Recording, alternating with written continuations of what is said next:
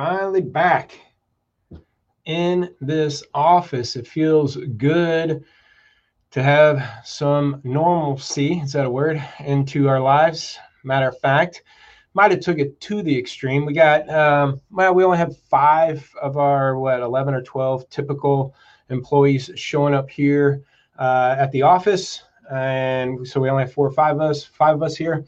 4 of us went to lunch. Decided to order lunch for people that showed up today, but in walking distance is an Applebee's. So we figured, you know what, let's go back and let's try to stir up some business, stimulate the economy, support a local business here, right in walking distance. So it was good. Now, I want to talk about my last tip. One of my last tips was about having cars that are going to be good, or I'm sorry, talking about communications, that communications is going to have to be huge right now through emails and text, especially a lot of dealerships right now. Some of them that I've talked to, obviously not much has changed in their process. People are still showing up at the dealership and everything's fine. But as we're learning, we're going to have a new way to do business, and kind of the Carvana way. A lot of things going to be done online. And so my last tip was talking about how communication is going to have to be huge through emails and stuff, and be able to learn how to communicate with customers through text and emails more efficiently. And so communication is going to be huge. Now, the second thing that I start thinking about, inventory. Cars that are going to be issues, cars that are going to be concerns. And there are going to be some of them out there. And what I mean by that, it's like there's certain vehicles that, here, let's take, for example, in vAuto. Let's say you have the provision grade. One of the things in provision grade was demand versus interest. Demand was how many times people are going on Auto Trader looking for that year, make, model. And if it had a lot of demand. Then there's interest. Interest was how many people were clicking on those cars, conversion percentages. And it didn't matter how people shopped for that car, and it narrowed it down to even trim levels. So to me, interest was always the key. I didn't care necessarily what the customers were looking for as much as the cars that they're clicking on. Big difference. And when it narrowed it down to the trim, and it didn't matter how they looked for it, meaning they could have just looked for an SUV between 10 and 15 grand. So I think with this pandemic, with communication being an issue, there's going to be some cars that are issues. Let's take one obvious, and that is Carfax. I'm checking the screen over here. I'm watching people pop in. Nick, Josh, see you there. Anybody want to chime in on this? But think of like Carfax issues. There are,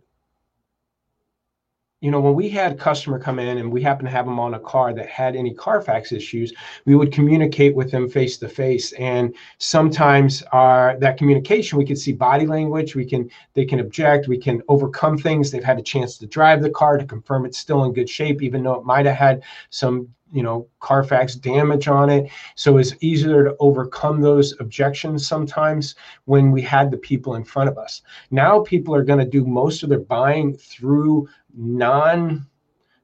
personal basis. You can't get body language. You can't get as much pushback. I don't think people are going to be putting themselves on cars with big Carfax damage. And so that whole scenario is going to cause a little bit of an issue, could possibly. But that's where your communication has to be important, letting people know those are the cars with bad Carfaxes that I'd probably be doing videos and Facebook Lives on and confirming the great condition of these cars and stuff. So overselling that, Damon, we'll give you a call, buddy. So I'm hoping this is freezing on my screen over here. I'm hoping it's running efficiently for you guys, because I see nothing but frozen over here, but I hope it's going. So Carfax is going to be an issue. The second thing that you're going to have to worry about is cars that people might not be looking for. You understand? A couple of years back, I'm trying to think of a couple of these models off the top of my head, but a couple of years back, let's say example, Suzuki XL7s. There's a dealer in Colorado, they're selling a ton of these. They went and bought hundreds from Enterprise and dropped the pricing really cheap. But think about it, nobody looked for Suzuki XL7s. People are stumbling across them both, one in their ad, but two when people said maybe SUVs for 15 grand. Kia Sorentos, right? You know, when minivans, people think of Odysseys and Toyota Siennas, and there's people have certain town and countries, or now that's Pacificas. You know, there are certain makes and models that doesn't come to the forefront of customers when they're looking for a car. So these niche cars sometimes that we might be able to buy pretty cheap at the auction, think about them and think about how many people are actually searching for those or actually clicking on those, the interest of that vehicle. That's other risky cars that you're going to have, right? I mean, even just a common, well, let's just say Chrysler 200, Ford Focuses, Nissan Altimas, you know, people might look for that, but most of those time, those type of cars were core cars or payment buyers. A lot of times we would take that customer and put them on that car that came in our lot. You know, I was on a Ford store conversation, and that's it. You know, we're talking about a vehicle that I had some concerns with, and he's like, yeah, you know, this is a car that, you know, when we had a lot of floor traffic, I put somebody on it. Well, if you're not having floor traffic, the only way they can actually come to you is by appointment, and they're only going to set an appointment and risk coming in during this time is on a car they've already narrowed down to. So you don't get to just put people on cars. So that whole scenario is going to change. I can't give you the exact year, make, and models, but if you think about it, again, think about your cars that you use, kind of push to the side as these are either our subprime cars or these are payment cars. When I have somebody coming to me and want an SUV for $250 or $300 a month, I put them on this car. So you got to think about that car is going to have to be marketed. You're going to have to push those cars in front of people online, like Facebook Lives, videos, and get in front of people with this stuff. So, Brian, thanks, bud. Agree on the Carfax thing. You know, these are things that your communication skills are going to be so important going through this, and the awareness of lack of awareness on some of our cars that we used to be able to have control of and put people on because they wanted a $250 payment and, you know, hey, this is the right car. Not that those people still won't reach out to you, but again, you're going to have to do it in a different way. So think about that as you're managing your inventory. If these are cars that you don't want to drop your price in, that's a little bit of a niche car, but it's cars that you typically would put people on when they come in asking for a 10 grand or 12 grand car or 250. These are the ones you showed. You're going to have to find a way to get those cars in front of people somehow because they might not reach out that way to you. What's your suggestion on your car? Hit them up cheap and sell them even cheaper? No, well, here, my first suggestion, Andy just said that. First suggestion, there's a delay here. First suggestion would be do videos. Build up that car, get it in front of people. Maybe do Facebook marketing, get those things in front of people. Maybe in even SEO, SEM marketing scenarios. But go back to SEM information, you know, where a lot of dealers took a lot of SEM money or took away from these third-party sites to invest all in SEM. Well, if you're investing all this money in search engine marketing, you better have the cars that people are looking for, right? Because you're hoping somebody says, 2017 Ford Focus or Ford Focus for sale, Olathe, Kansas. Then your car might pop up. But if you don't, but if it's a car that people aren't looking for, that's not going to work. You're going to have to get these on these sites where people are actually shopping and finding plenty of inventory. So get them exposed on sites, Andy, to answer your question there.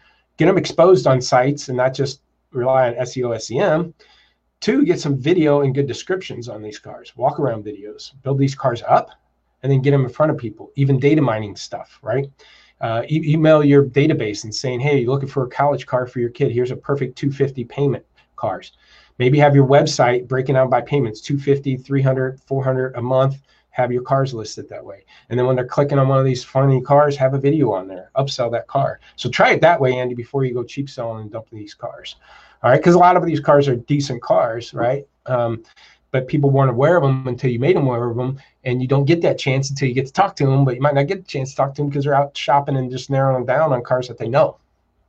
So watch it, get it creative with it, put your marketing hat on, not just your used car manager hat, and get these cars moving. Hope this was helpful. If you want a free inventory evaluation, go to lotpop.com, and you're welcome, Andy.